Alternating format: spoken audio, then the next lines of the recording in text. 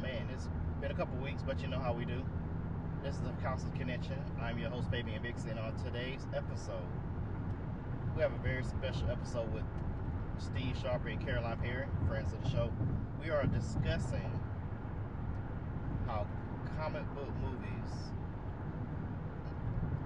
or comic book television shows as WandaVision and Falcon and Winter Soldier relate to the school council profession and things we see as school counselors. Might accidentally give some ideas for teacher pay teachers, so just ignore them if you hear them. Of course, my housekeeper items and my final thought on the summer. This is the part of the show I say, let's go.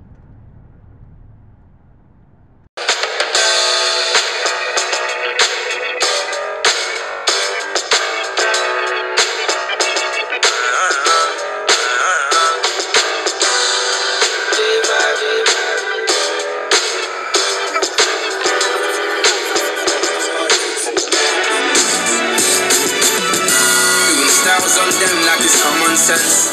Hopped out the Benz like it's common sense. Got a monkey on my feet like it's common sense. Got gorillas in the streets like it's common sense. Stack the money heads up like it's second nature. Gotta stay pulled up like it's second nature. Keep a chip in my hair like it's second nature. Big window make me set like second nature.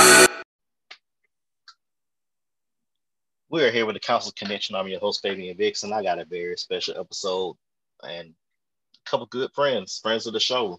We got Caroline Perry from California and Steve Sharp from Pennsylvania. Lady and gent, what is the business? What's going on? Not too much. Dr. Perry, congratulations, Counselor Educator of the Year. Woo. Thank you. We need to monetize that. We need make some business cards like Cash App, $ Caroline. That side hustle, right? Yeah, I was actually really appreciative that your people were able to let us book with you directly still. Like, I thought it would be a little bit. Yeah, I'm glad, I was able to fit this into my schedule, my busy speaking engagements. How long have we been trying to put this together? About 2 months, about a couple months. 3 months, yeah. Yeah, we just said it, we'll wait till Winter Soldier ends and then we'll go ahead and put something together. I'm just glad we're on it. For those that's listening to that's going to be listening to this podcast, this is actually the 1 year anniversary when we recorded last year. And right in the thick of the pandemic, we talked about Watchmen. So we decided to do our anniversary on a couple different shows. We're going to, if you know us, we're going to flow right in between different shows and how they relate to school counseling and DEI and so forth and so on. And most of the time I'm quiet because I'm taking in all the information. They might make me speak, but if you don't hear me talking, it's because I'm listening and learning. That's one thing I keep telling you. When I have podcasts, I'm learning just like you all are. So now we got that formality out the way. Also, you can find the podcast on Spotify, Anchor, Overcast Podcast, Breaker, Google Podcasts, and Apple Podcasts. And after you listen, I need to do MacBook. But anyway. I was driving past and someone was selling out like mixtapes of your podcast out of the trunk of their Chevelle. It was really impressive too. They didn't have my consent, but I would like some residuals on that if I could get it. So there's bootlegs. It's always the best stuff. Because you get the remix in there, you get the Diddy remix, you get it won't stop, can't stop. Okay, anyway. Fabian, congratulations! I see that you're in the number 2 school counseling podcast right now. Yeah, I guess so. I want to know who told that lie, but we appreciate it. I'm just for the people. Like OJ said, give the people what they want. So that's what I'm learning. I'm bumping into that quote a little bit. All right, which show we're going to start with that we're going to start on? We got a couple. I think we got 3-4 different shows we're supposed to talk about. Which one you want to start with? I don't know. Like, I feel like this yearbook edition where we're just kind of doing the year in review. Why don't we start with really, is our year not with students and schedules? Why don't we start with TV? WandaVision? Yeah, that's good. WandaVision, 9 episodes. It dealt with a whole bunch of everything from grief to imposter syndrome to DID. You got multiple personality schizophrenia. Y'all take it away. Yeah, I'd like to just point out those Dr. Perry all along. I got nothing. Caroline, what do you think of the show? How'd it go for you? I mean, I loved it. I think as most of kind of in the beginning, people were kind of like, where is this going? It kind of was very different from the traditional Marvel storylines in the beginning, but I think it did a really good job of touching on grief and trauma. Trauma was a really big one. That collective trauma and how we deal with or don't deal with the trauma that we've experienced and how it manifests itself in unintended ways. I think was really a big theme towards the end. Yeah, I mean, like, just from my experience, like, as a counselor, I was really interested, I mean, both with this and actually Falcon Winter Soldier, as far as, like, the sensitivity that they really took to tell those stories when it came to grief, loss, trauma, and the secondary effects, whether it be, like, depression, anxiety, or PTSD, like, on people like that. That part, I mean, like, that was counselor gold. I was like, oh, give me all of your suppressed feelings and you're processing through connectedness. Yes.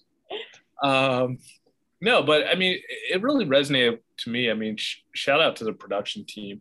It was funny too. Like, I'm not sure about you guys if I'm revealing my age. Like, I grew up at a past 8 p.m. Nick at Night kid myself. So it hit those notes to be watching those shows at the time for me a lot.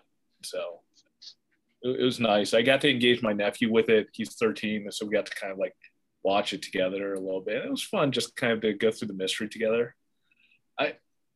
I think like that part I really did appreciate, just a chance to kind of like just in that whole meta experience, like watch the shows I used to watch with my family around me at the same time, but still have it be a new experience. That was really refreshing for me as far as a watching experience. But yeah, I think at the same time, all of us going through like this pandemic experience, this like collective traumatic experience, I also think there's a lot to be said about that at the same time. Yeah, I agree both of y'all on that. Especially, I might be repeating in a different sense, but especially if we go back to Mandalorian or go to WandaVision, Disney is teaching us how to watch TV again. Gradually, it's forcing us to like don't binge it because you're gonna mess yourself up for a whole year. Now, some shows you can binge it, like if you try to catch up with a couple seasons, get to the current season. But to me, on this, it taught us how to rewatch TV, how to enjoy it, just to set aside time in a day for, like, I know WandaVision comes out when I get off work at 5 and get home at 6:30. I'm watching WandaVision at 7. Now, the one character we haven't discussed, so to me, is Monica Rambeau. To me, I know we just started, but that's one character we haven't talked about because she came back from the snap and realized her mom was dead. And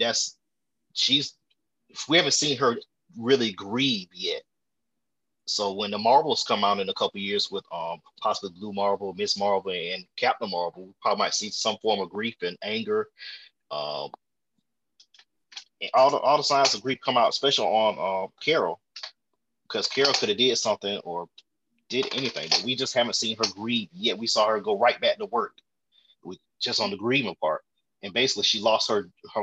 She should have been the head of SWORD when she came back, but she wasn't, which we'll get into DEI, but that's a little bit later, something different. But just seeing that she didn't grieve at all, but that's coming. That's just a little take I see from her. Yeah, and I think it goes back, like Steve said, that connection to what's happening with us now with COVID, right? Like many of us don't even have time to grieve. Like we have to just jump into the work, whatever that is, and to deal with what's going on in the moment. Yeah, I was fortunate enough, probably right around February, I got to work with some counselors at our neighboring district.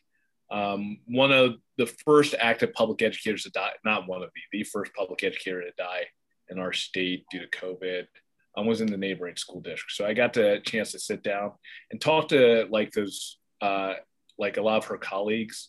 It was a really interesting experience, just kind of hear their story, because it was like, what do we do with our grief during this pandemic? Like, what do we do when it comes to like our work of caring for other people, caring for children, and at the same time, like trying to care for ourselves. And like that narrative was at least in part, dedicating yourself to the work that is our collective experience, caring for other people. And also, I think also one part is just relying on the familiarity of the work to kind of move us forward.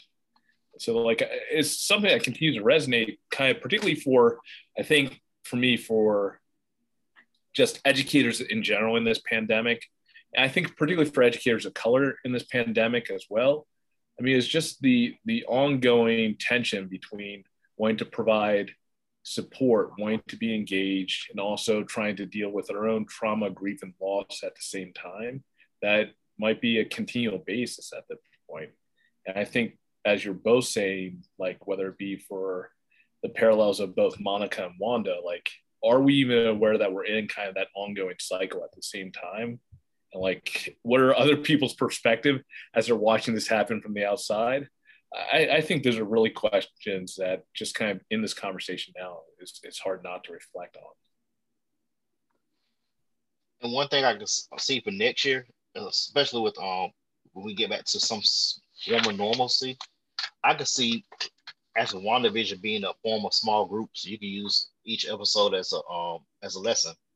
You do your pre and post test and see what the kids learn about it, and see if they notice the signs in themselves, what they dealt with or what they can learn from what Wanda dealt with and how she handled it into the end. So that's something I'm possibly thinking about doing next year, because some of my 8th grade teachers, I'm an 8th grade counselor in my building. One of my math teachers was actually, they were watching WandaVision during lunch because our bell schedule was different and it was 45 minutes, so they get their lunch. They come back and watch WandaVision or watch Disney Plus some episodes to there.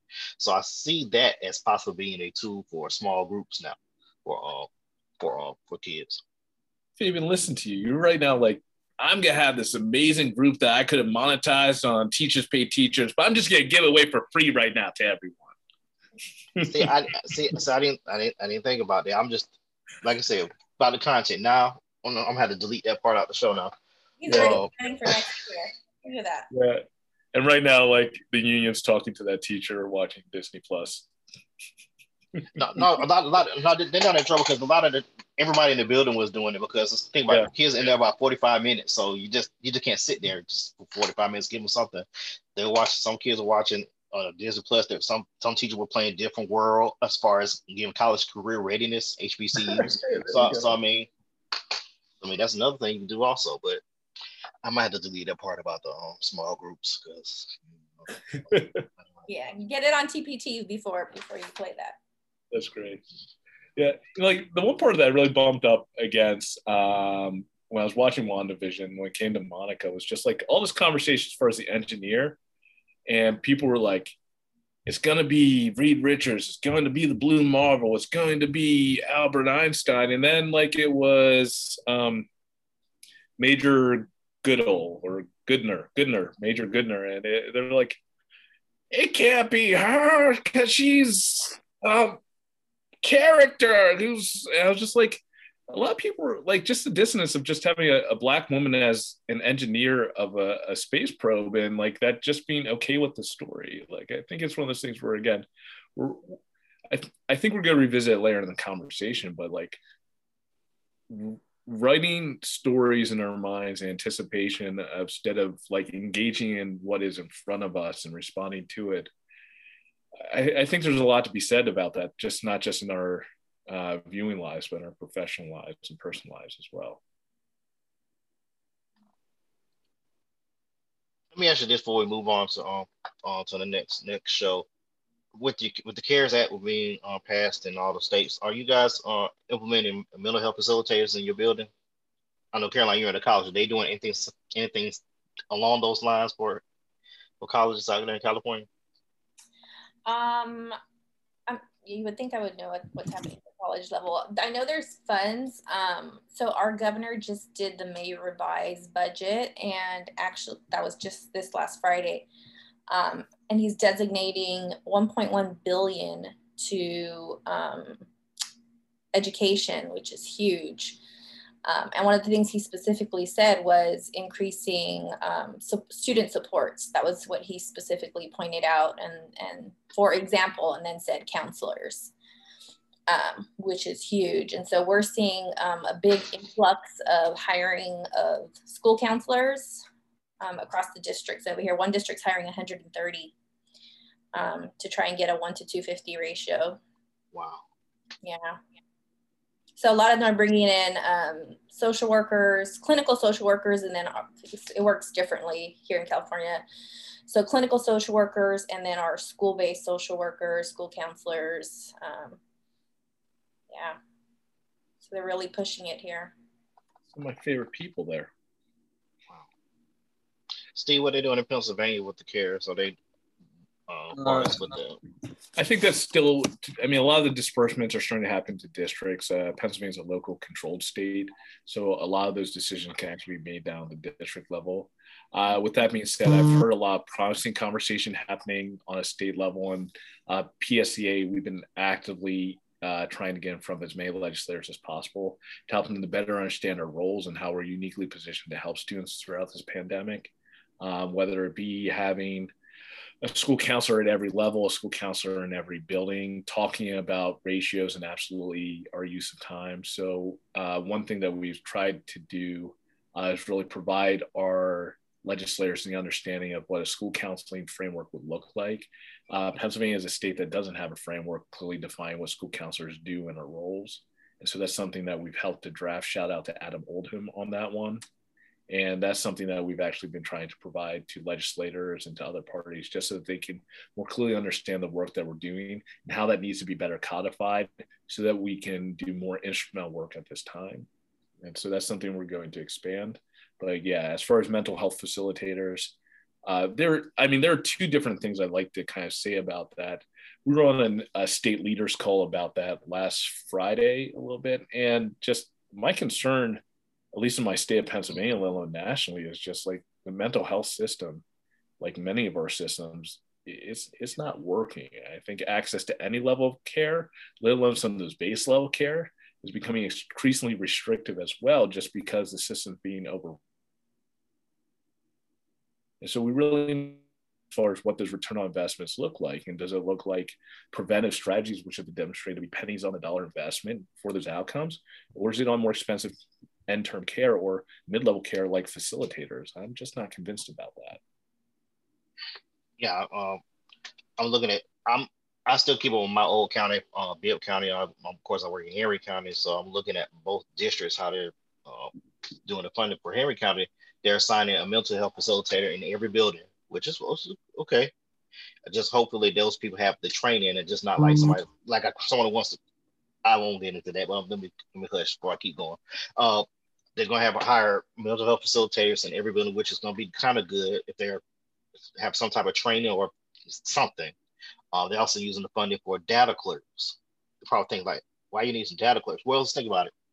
You know, as a school counselor, we're not supposed to do any type of data entry or stuff like that. So that person will actually assist the registrar in those duties as far as helping with some forms of scheduling, FTE, parent portal, that type of stuff. So that's a duty lifted off our plate right there once those people are fully implemented. Far as the mental health facilitator, it might be some double redundancies because we have an in-house school social worker. So you have, so it's going to be a double redundancy. We have a graduation coach. Double redundancy. Yeah. And it could be a double redundancy. I'm done with my work. Thank you. And it could be a double redundancy. Yeah. And we have a graduation coach. So basically you have somebody in the building, you got the person that's doing academic piece, you got two people for social emotional, which means possibly we might be doing majority of career stuff, even though we're trained in all three of those areas. So that might free us up somewhat, but at the same time, that's going to take away from what we actually do. So even though the mental health facilitator, it's not going to be a permanent position, of course, it's basically like a grant funded position when you look at it with the money they give, because once that money runs out, that person's going to be out of a job. Yeah. So unless they up the budgets and assign positions like that in the building. Yeah, one of my concerns just is like when we talk about it, what I appreciate about school counseling is that we are interdisciplinary and we actually represent our work, like in so many different ways to make meaningful impact on students. And I think that value add can be more easily demonstrated if you just take it the completely other way. And let's talk about strictly from a mental health standpoint. So we understand like the U.S. Armed Services was really has had historically high numbers of suicide compared to the general population. Those numbers were soaring for a while, particularly when we talk about 10, 15 years ago.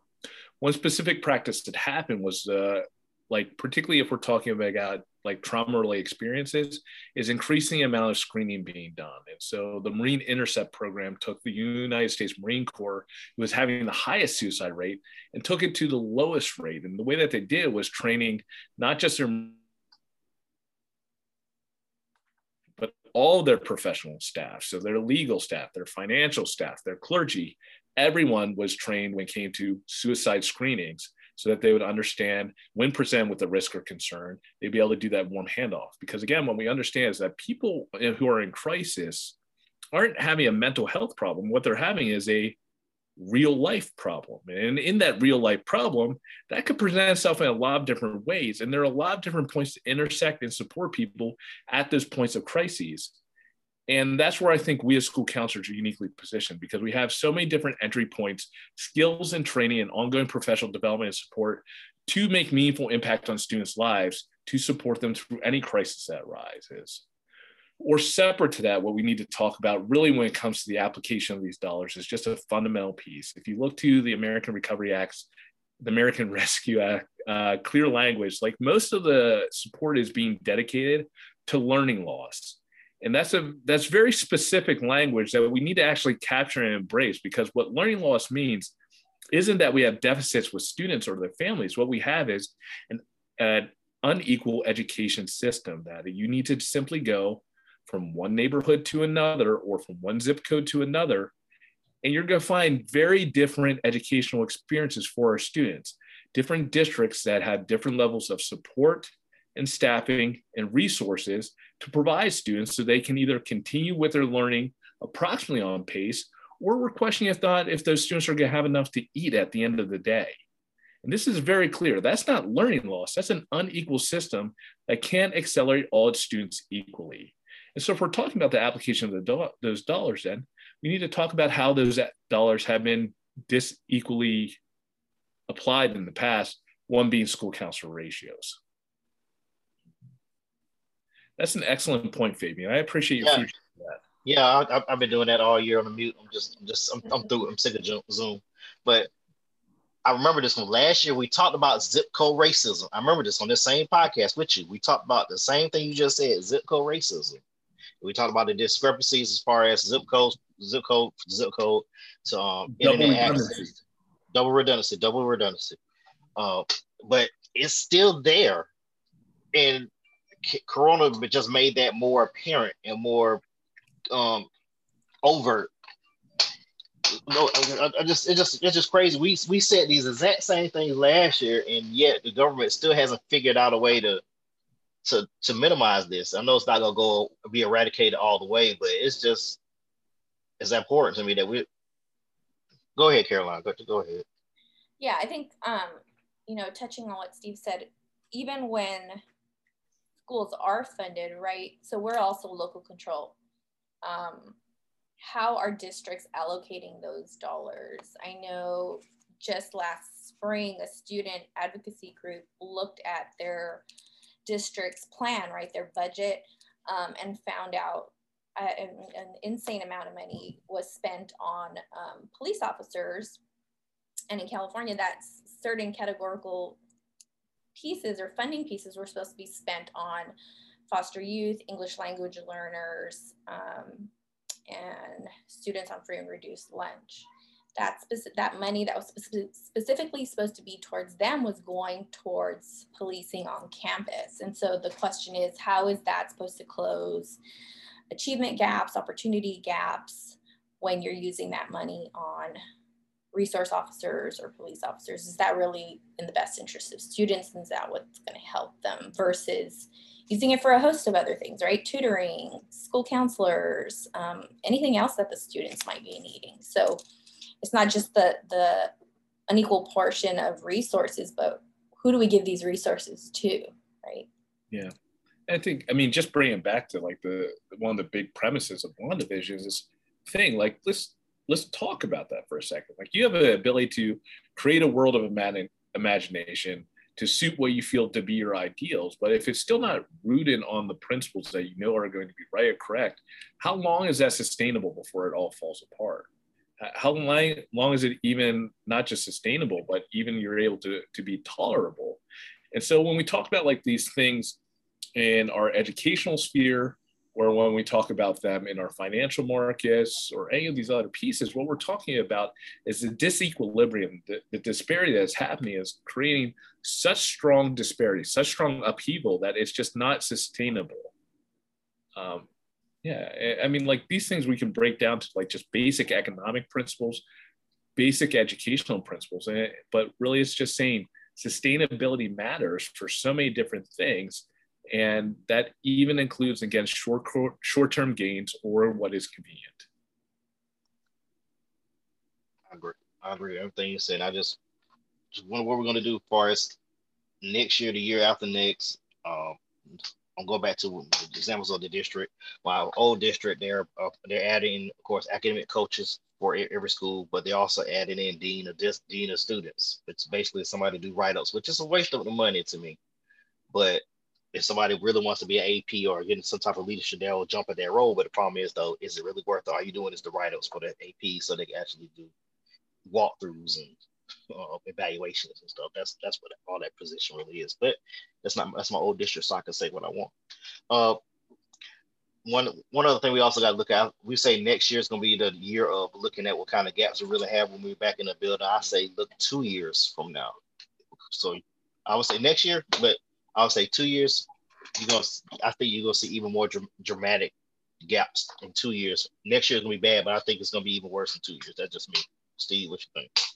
Yeah, I mean, like our best example of what has happened as far as a local iteration is actually looking at Katrina. And I've been having a lot of really good conversations. If you look at that research, it should give you a lot of pause as far as the ongoing mental health and trauma experiences and some of the academic experiences for those students as well. And at least one study that came out in 2018, half of those students that were in the New Orleans public schools were retained for at least 1 year. That doesn't, and now let's just take that, extrapolate that to scale, and ask what that's going to happen as far as the ongoing progression of our students and our education system moving forward. There are really clear ways that we can say our education system is not working how it's intended to be.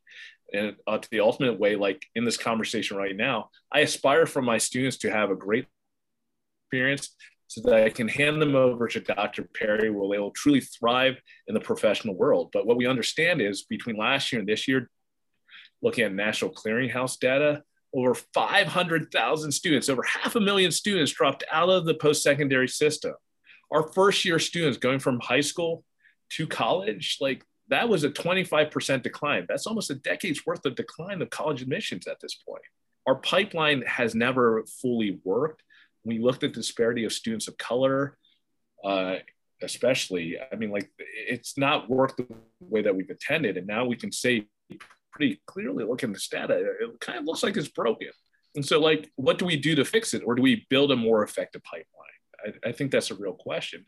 And the reality is, I think why not imagine it? I think like when we talk about these TV shows that entertain us, like, you know, like we have all been on them, like you've been on Twitter, you've been on the Facebook, you've seen how much time and energy people have invested into these conversations about these people that have been drawn with colored dots and inked lines. And like, that's just all imagination. And so I think really we can apply all these different talents and skills and energies to reimagining what our education opportunity for all of our kids could be.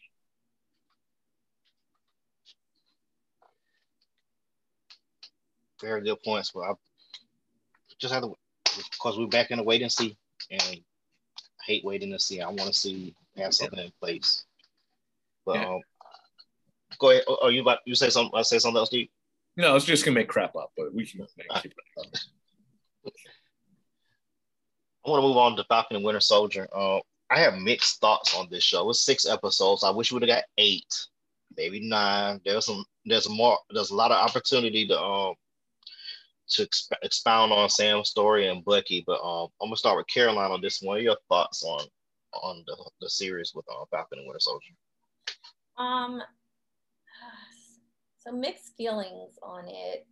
There are pieces I like, pieces that kind of struggled with. I think one big themes that came up for me were imposter syndrome, and then on the flip side, inferiority complex. What do you do with power once you have it, right? How do you wield that in a way that's beneficial for not just you, but for others? So, yeah. I think that Falcon and Winter Soldier is one I think I was already thinking you could do lessons on and have topics, even just classroom lessons, right? What about ethics and power and who is in position of power and who isn't, and whose voices are centered. TPT, we'll put it on TPT, Caroline. Yeah. I'll add that to my to-do list. Steve, what's your thoughts on yeah, I think instead of TPT, we do like a Peloton channel on the workout montage. I think that would be beneficial too. Like push-ups, jogging, frisbee toss, all those things. Because I think you'll just find a higher return on investment on Peloton than you will on TPT. But I don't know, to be honest. I get out of breath when I walk to the fridge for more food.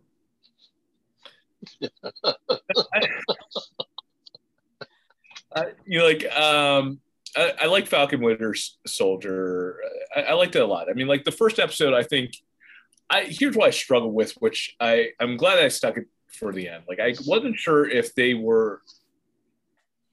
I think Falcon Winter Soldier, probably when it was being drafted and designed, was going to be forward-thinking, aggressive, and pushing the envelope in the conversations like it never had been before, particularly for a Disney or a Marvel product.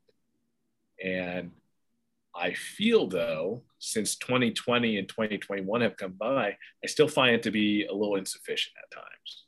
I thought that they were able to recapture some of those pieces in the last few episodes.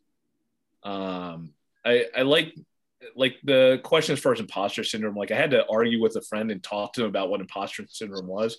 And they were like, why didn't he just take the shield? And I think there was a conversation of like, just that kind of juxtaposition of like, should I be the one to champion this? And at the same point also like, is this what I want to champion?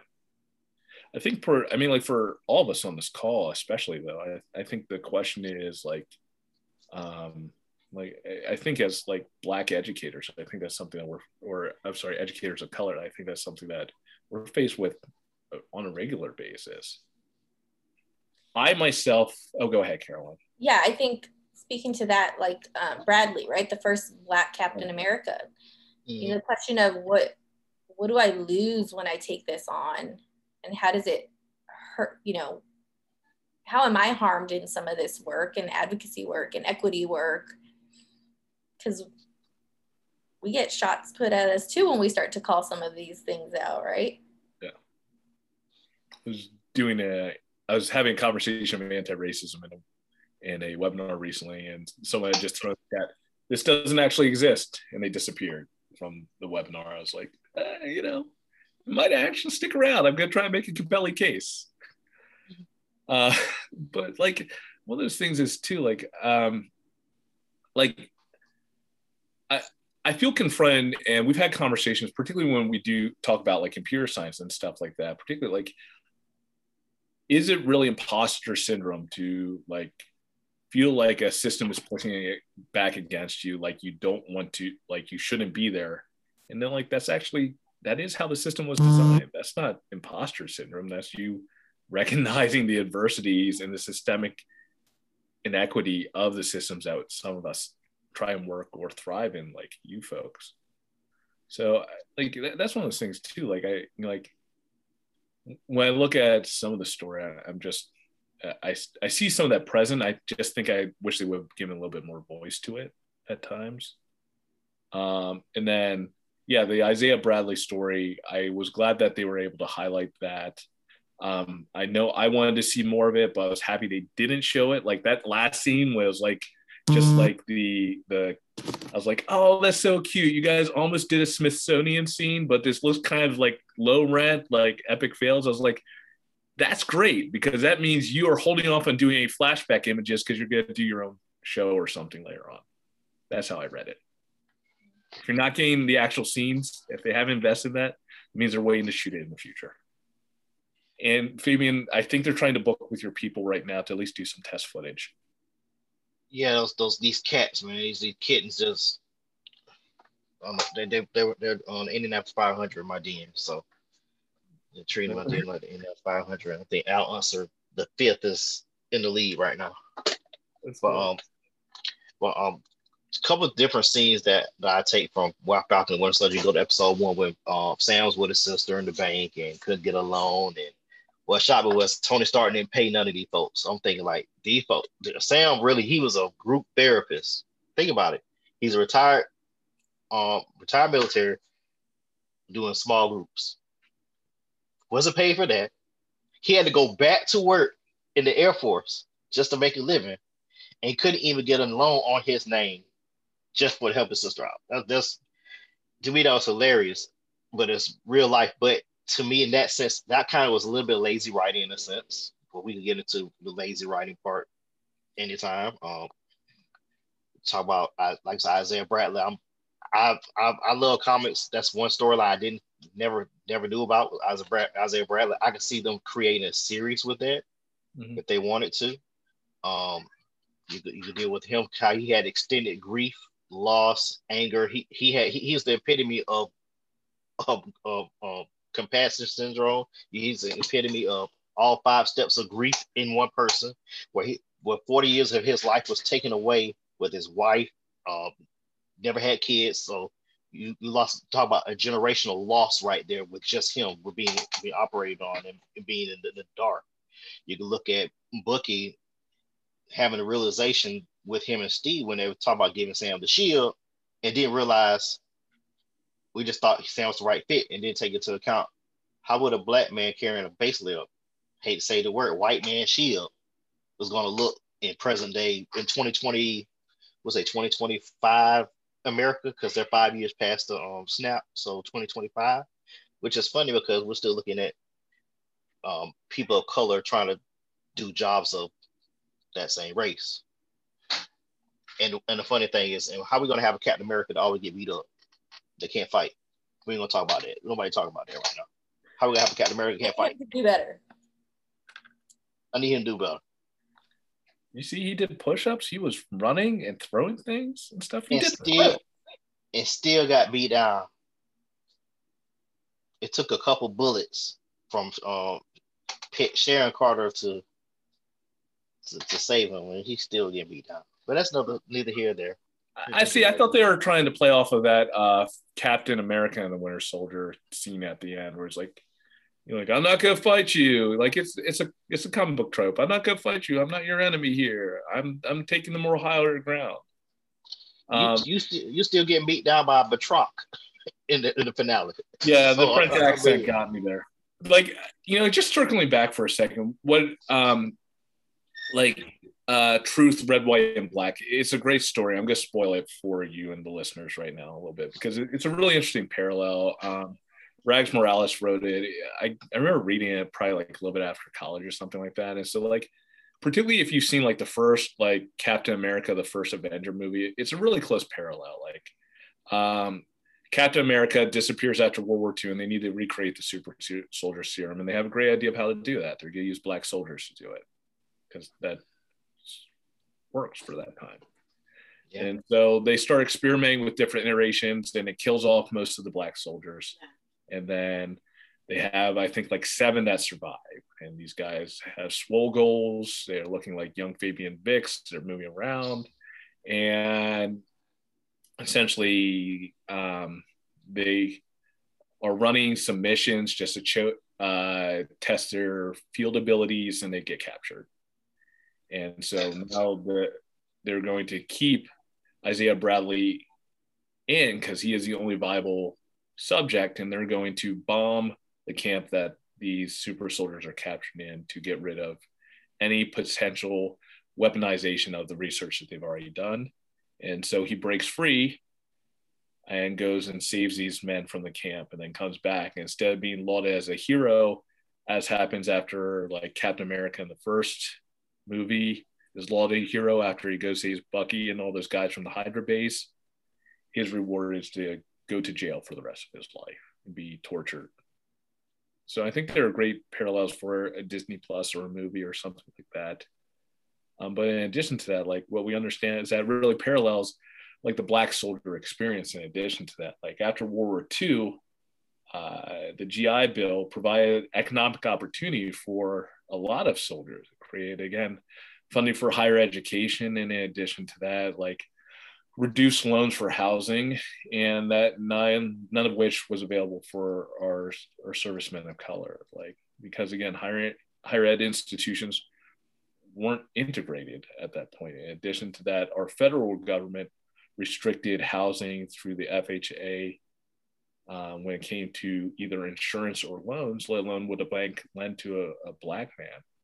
And so then it seems like opportunities to build the American class was only for certain Americans at the same point. And so like, we really need to, like, as much as there's a very clear iteration of the Isaiah Bradley story in Falcon the Winter Soldier, like there have been like countless, like millions of invisible Isaiah Bradley stories, or I guess thousands of invisible Isaiah Bradley stories post World War II for soldiers who sacrificed a lot only to come home to America that gave them nothing. For anybody that's listening to the podcast, if you want to get more experience on that, watch the TV show Them on Amazon Prime. Me and my wife and my oldest kids watched that in one night. We watched all 10 episodes in one night. I think it was, I want to say we might have been on spring break, or might have just been a Friday night. We were bored. Watched all 10 episodes. Let's put it like this: it gets tiresome after episode 6, but I'm not going to spoil it. But it does deal with, of course, grief, loss, of course, racism. Deal with the GI Bills in there. Then you have zip code racism. You just have a lot of stuff you just said, Steve. So if you haven't watched it yet, watch it. You'll get tired of after episode 6 or 7, but I'm not discouraging you for watching this 10 episodes. So just give you a fair warning. So maybe a buzzkill. Or download Counselor's Connection with Stevie and Vic. So you could get all this and more.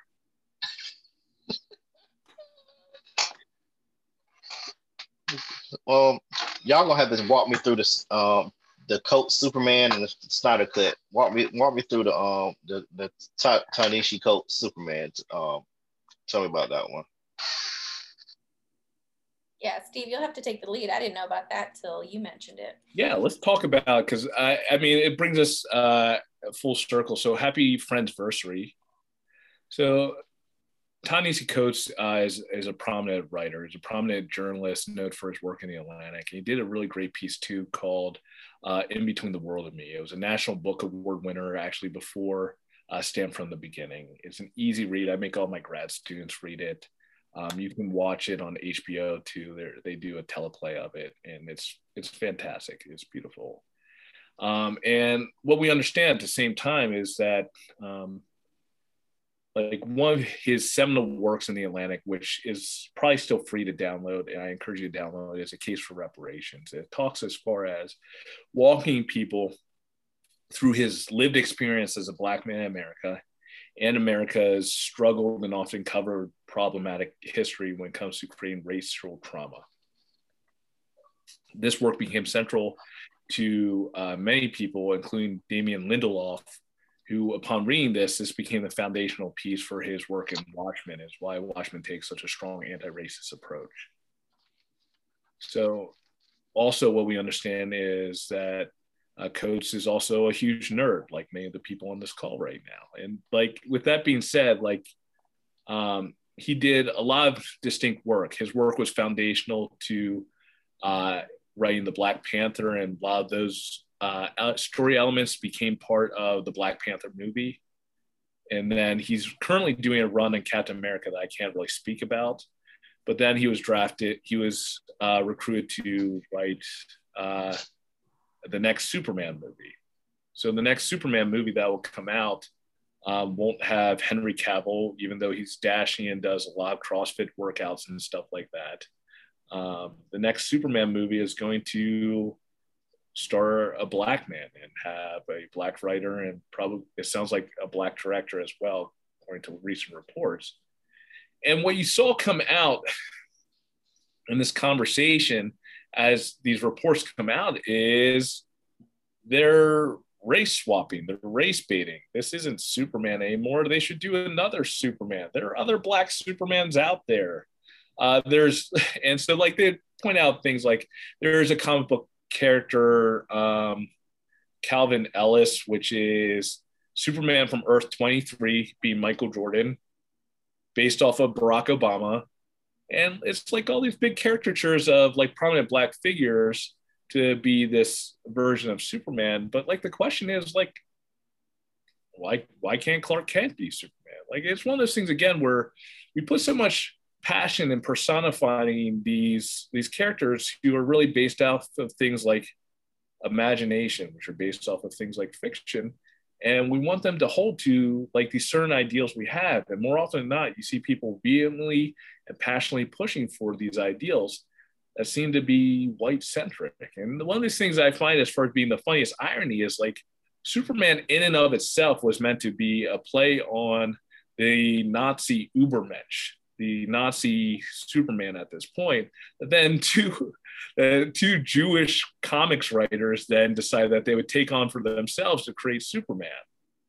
And so like any chance that there is, I think, a pushback as far as recreating a fictional character to be something very narrow and specific to ideals and values that we hold, I think is one, the antithesis of the character, but really questions as far as like, as we were talking before, can't we just take those same energies to reimagine just about anything that we think is actually more concrete and real? Our education system is just rooted in ideas and practices in the end. All that can easily be changed or erased or rewritten again. And the question is it a Black Superman? Is it a Superwoman? Is it a super them? Or like it could be any number of those things. I was very excited to see a He-Man cartoon is coming out Masters of the Universe cartoon is coming out in June, July. I saw someone post on the interwebs, I'm no longer He-Man, I'm They-Man. I was like, that is great. That's awesome. I'm kind of excited about it, but if I had to pick a Black Superman, I kind of don't want Michael B. Jordan because he plays angry very well, but I don't want an angry Superman. I'm currently lobbying. There's a change.org petition for Brian Coleman.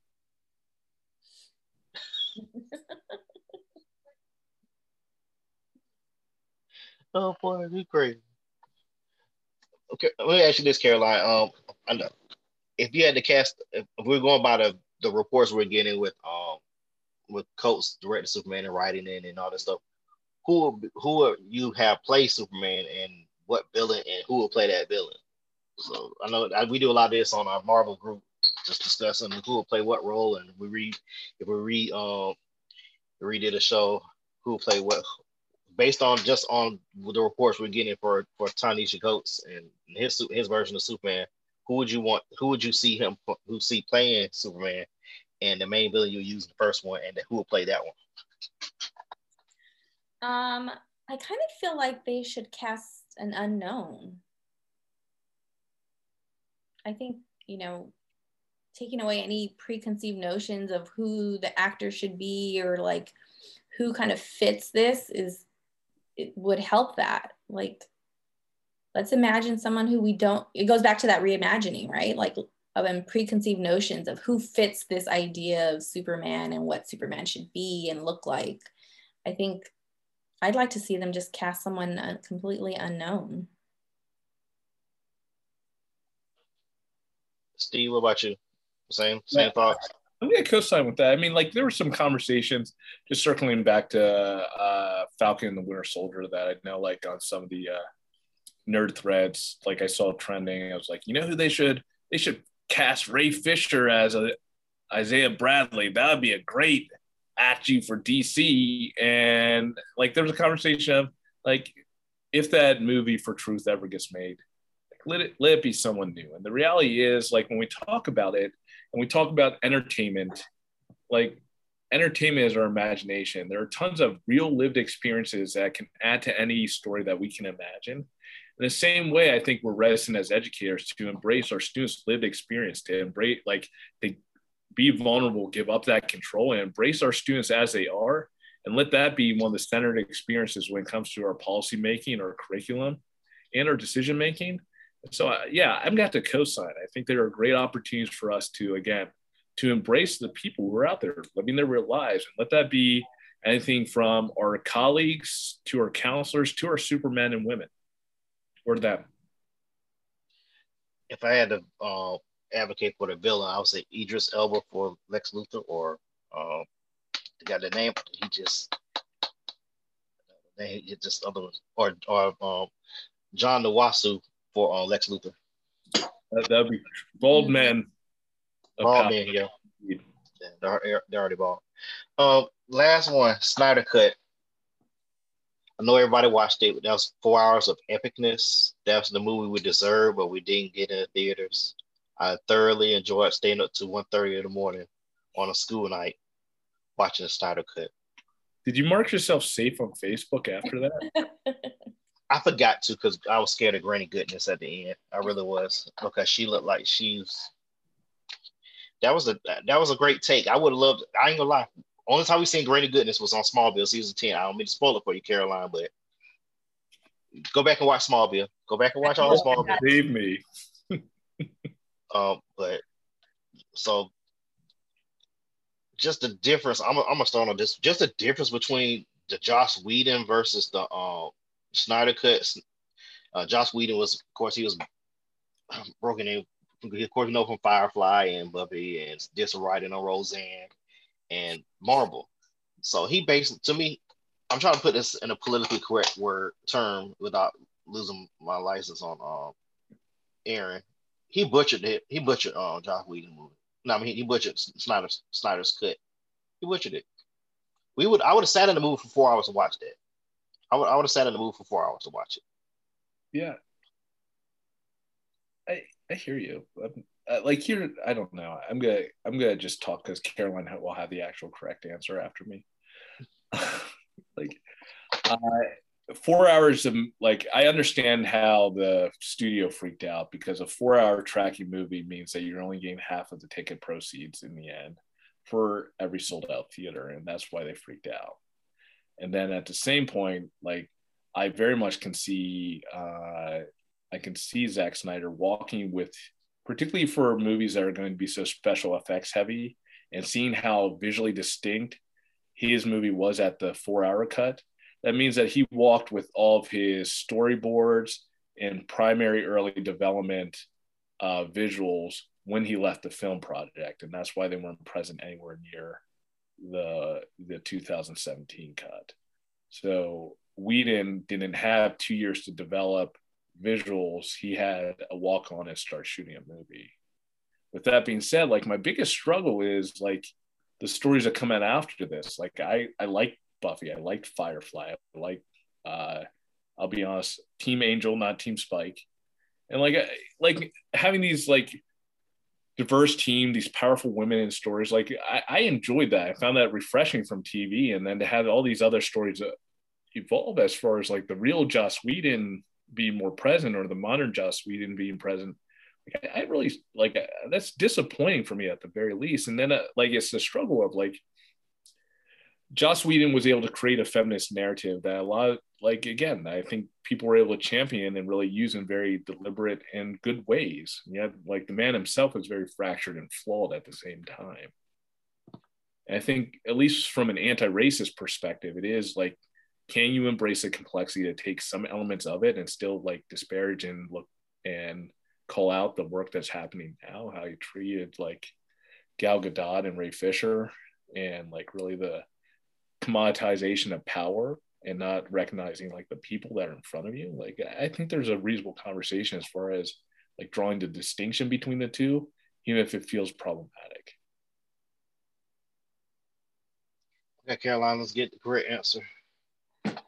So I think one of the things that came up for me was, you know, looking at or just listening to what Snyder had to say about just the whole experience and the pressure from executives and profits, right?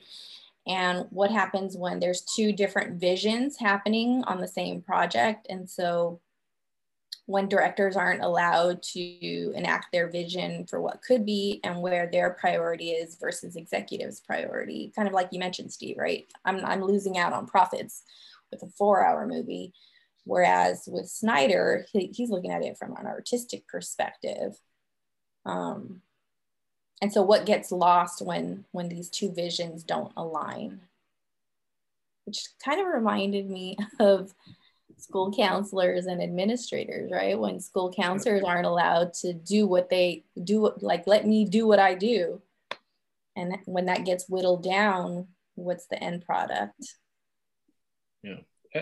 And I think before I say anything else, for anyone listening, I'm sure that they're still taking donations at afsp.org, the American Foundation of Suicide Prevention, which is where a lot of the proceeds and money were raised towards the Snyder Cut after Zack Snyder's daughter died by suicide. So if you have a couple extra bucks at the end of the school year, I think it's going to go to a worthwhile cause.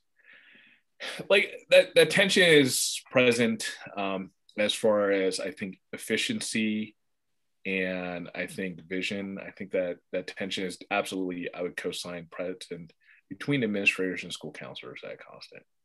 I think there's a real question as far as, like, for us on this call, I think for people who are listening, like, what does that tension look like in our profession, within our profession right now? Because I think we're at one of those crucible moments where we are really, as a profession, questioning what we are going to look like in the years ahead. I think there's and I think, like, Fabian, you were talking about it too, as far as like the mental health facilitators, the counselors, like, what's your role in careers? I know, like, Caroline, you get to shape the way that the future of the profession looks in very distinct ways. And frankly, you got celebrated in all the best ways for it this year. And I think we get to do that here in Pennsylvania too. And the reality is, like, I do think we're at some sort of crucible moment for what we want the profession to look like. And it's because I think the challenges that we are facing right now, as far as like being the vision for our students in the future, is it's not been seen like this before. I think there are great initiatives as far as diversifying the profession, diversifying what it looks like. I think that's one piece of it. I think there's also just a fundamental re-understanding of, like, what kind of supermen, women, or super them are we going to look like in the future as well. And I think that it can be a lot of different things. It doesn't have to be one thing, but I think we need to make sure, like, we're willing to embrace the process of imagination, of creativity, and be iterizing what school counseling can be, what education can be. I had fun tonight, guys. I don't know about y'all. I told you I learned something every time I talk to y'all. I learned something every time I interview folks. Y'all had a good time. You can tell a lie if you want to. I love geeking out with y'all. I look forward to our text threads in these conversations and can't wait until we hit stop on the recording and go binge Invincible together. I already started last night. I'm on episode 3, and I think I'm halfway through the episode because I was falling asleep because I was tired. So, but it's interesting, to say the least. It's interesting. You haven't started yet? I haven't. I'm in finals week was last week, so I've been in grading mode. But now I get back to binging. Yeah, take about, I think it's what, 4 episodes, Steve? I think the show's like 8 episodes. 8 episodes? Okay.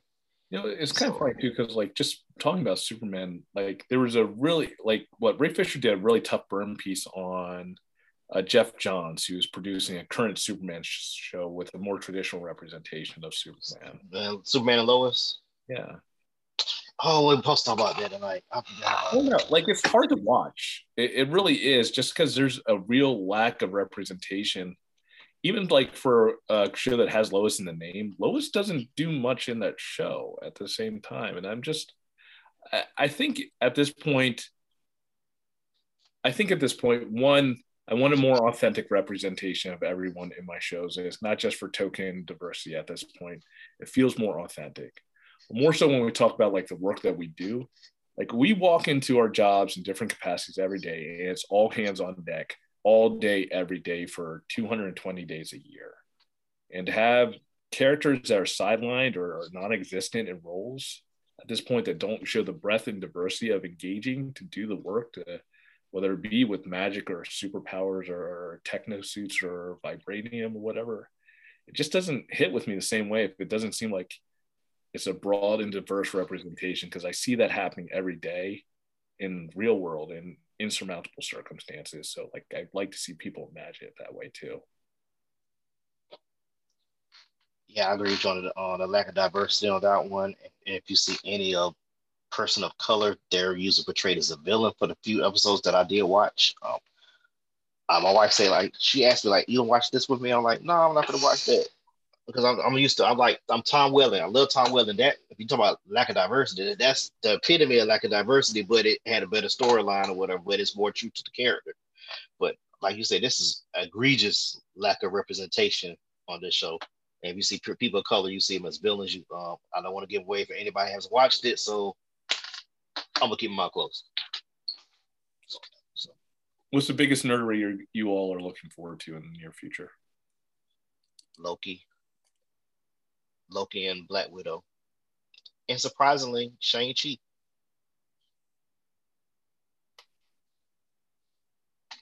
Caroline, what about you? What you looking forward to this year for the Nerd Out on? I don't know. I've been all in work, so I need to catch up on everything. I need to catch up on life. You're like, I'm gonna binge on sleep, on nutrition, on socialization. These are my favorite shows right now. Right. Yeah. I have to co-sign on that. Like, I don't even, like, we're laughing, green rooming, because, like, yes, like Fabian and I've been binging on Big Bang, and by binge, I mean it's playing in the background while my laptop's on my lap. I'm just trying to figure out, like, what to prioritize next. And then I'll jump on Shang-Chi, hopefully sometime midsummer. That's September the 6th, I think, is the drop date in the theaters. Hopefully we'll be. I have plenty of time to get caught up and clear out my calendar. I don't know. Eternals. They showed like 10 seconds on the Marvel Thank You to theaters, and I want to see more. It's Eternals, Shang-Chi, Black Widow. We should have got Black Widow 5 years ago, but it's neither here or there. But I got a feeling they're gonna try to bring Natasha back somehow. I think they're gonna bring her back, but that's neither here or there. They filmed that movie so long ago. She's a Gray Widow now. Ha! Gray Brittle Widow. Gray Brittle. That's right. Carolina Steve, I want to thank you for hanging out with me tonight. I really do appreciate it. We got to do this again, hopefully in shorter time than a year. Absolutely. Thank you for having us. Yeah, here's the yearbooks and season finales, but it was great talking to you guys as always. Thank you. We'll be right back. I'm sorry. We'll be right back with my housekeeper items on the Council Connection with Fabian Bix right after this.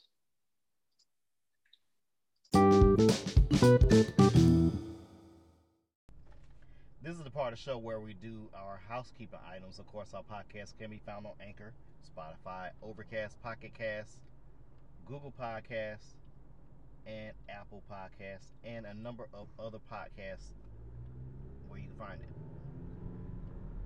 Of course, we have our parent portal that's open. That's the messages app. Message feature on Anchor, where you can record a message for us for our show, and we'll be more than happy to get it back to you.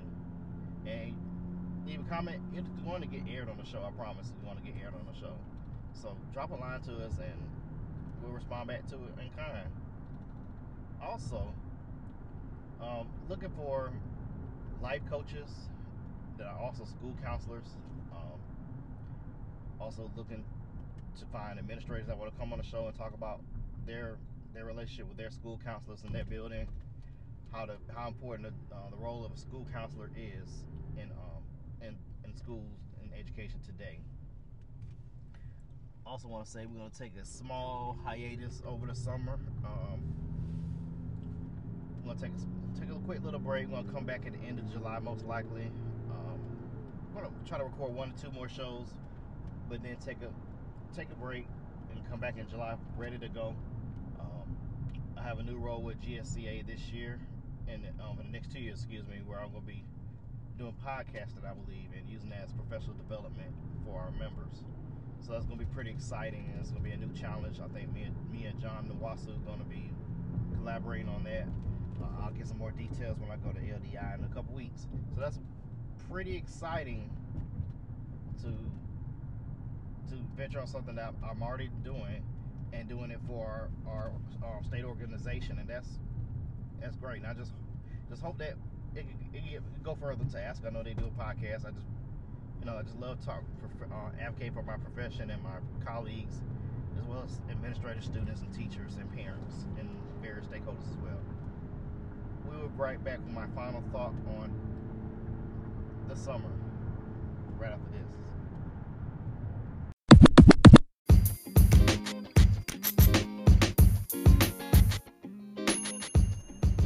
Babe's final thought.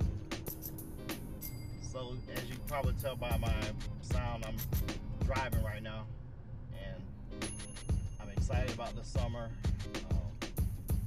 We're still in the pandemic, of course. I'm coming from choir rehearsal, and I'm just thinking about so much work that has to be done right now as a school council. So scheduling right now. Let me back up a little bit. We have our 8th grade crossing over ceremony in a couple days, and we're having it outside in the high school stadium. Our 8th grade class has 446 students, and 266 are participating, I believe, which I can't blame. No matter what they did this year, we're still celebrating them for at least going through the 8th grade year. I know, right? This is the time of year where teachers are tired. Administrators are already looking at next year, to be honest with you, because that's their job. When January hits, they think about milestones in next year for Georgia. And in the fall, they think about rituals, routine, and in the spring. So it's a continuous circle of future thoughts or futurism in education. Just never stopping, never ending cycle. And for all those teachers or parapros or MOID teachers or IR teachers or counselors, administrators, district personnel, this is a time this year you should really take a break. For the counselors that are 220 or even 12-month employees, find your way to get your break in. Don't think about anything once your last contract day hit. When your last contract day hit, make sure all your stuff that you need to take care of, especially scheduling, because you don't want to come back and fool with that on your first couple days. For those counselors that are like 190 with the teachers, I apologize, because that's just not enough time to get stuff done unless you do it early. But then you come back with a lot of registration, especially if you're in a transient community where kids are transferring within districts to different schools because the parent moved for whatever reason, or you got an influx of people coming in, or you got my district, in my zone where I'm at, you have a lot of new housing developments popping up, and your enrollment is going to go sky high, and you got to be prepared for that. But take this summer, what we just went through as far as getting through school in a hybrid manner, and take a break. If you haven't bought a plane ticket, just buy one and go somewhere. I'm going to ASCA this year. I'm very excited about that because I have been out of the state since. I haven't been out of Georgia, to be totally honest with you, since 2019 when we went to Boston for ASCA. And that's been 2 years since we've been out of anywhere outside of the Georgia borders. But I just wanted to tell you guys, this year's over. You made it. You did your best. You did great. Don't beat yourself up about what this year was like and what you couldn't do. It was a different year. You had to change your strategies. You had to change your pedagogy. You had to do different things to make it work for this year. And this is the summer that you need to enjoy life. Enjoy getting out. especially with being vaccinated, you are good to go. Just enjoy it. Even if you're just going outside in your yard and put an inflatable pool in your backyard and just sit in it and read a book and have a adult beverage with you. Just enjoy this time that you have earned it.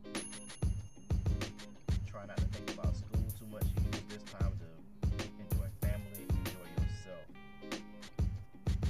Because I'm a person that I go on vacation, I'm ready to go after a couple of days. You know, I'm not that type of person that can take a week off and just not think about work. But I know I'm going to be using this time to enjoy family and seeing some different things this summer. Of course, I'm a 220 employee, so I only have 2 weeks off. But ask us when I come back on my contract days, so that's gonna be an early break.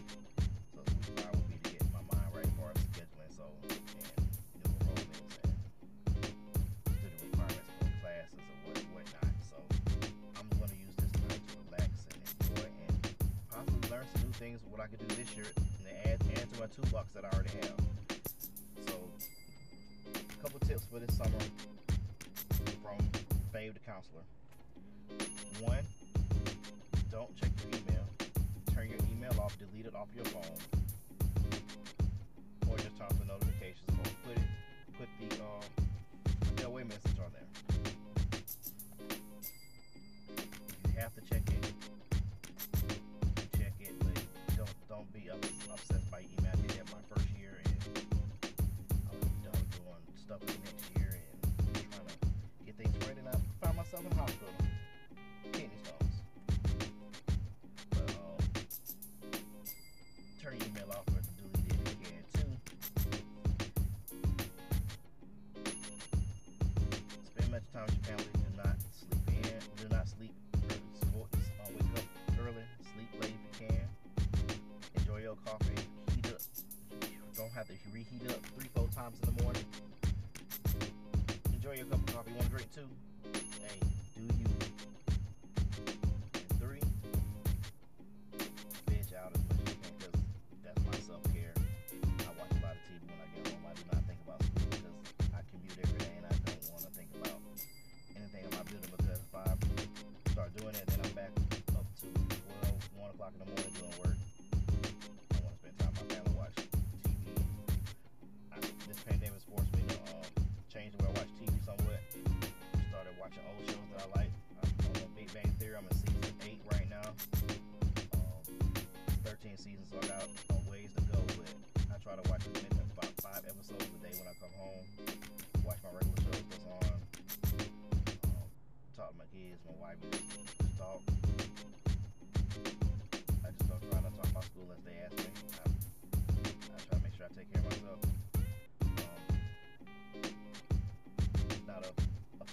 It's not an informative final thought, but it's just something, things come from the desk of Baby and Biggs trying to get ready for the summer and trying not to be wrapped up in school, because this was a tough year for everybody and we made it through. So enjoy your summer. We all earned it. One thing to listen to the podcast, I want to thank Caroline and Steve for popping in with me, and I'm out.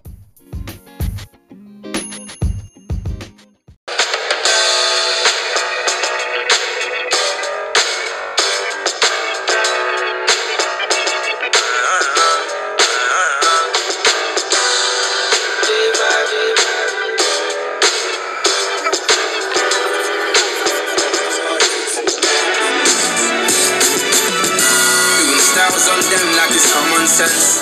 Hopped out the Benz like it's common sense. Got a monkey on my feet like it's common sense. Got gorillas in the streets like it's common sense. Stack the money heads up like it's second nature. Gotta stay pulled up like it's second nature. Keep a chip in my hair like it's second nature. Big window make me step like second nature.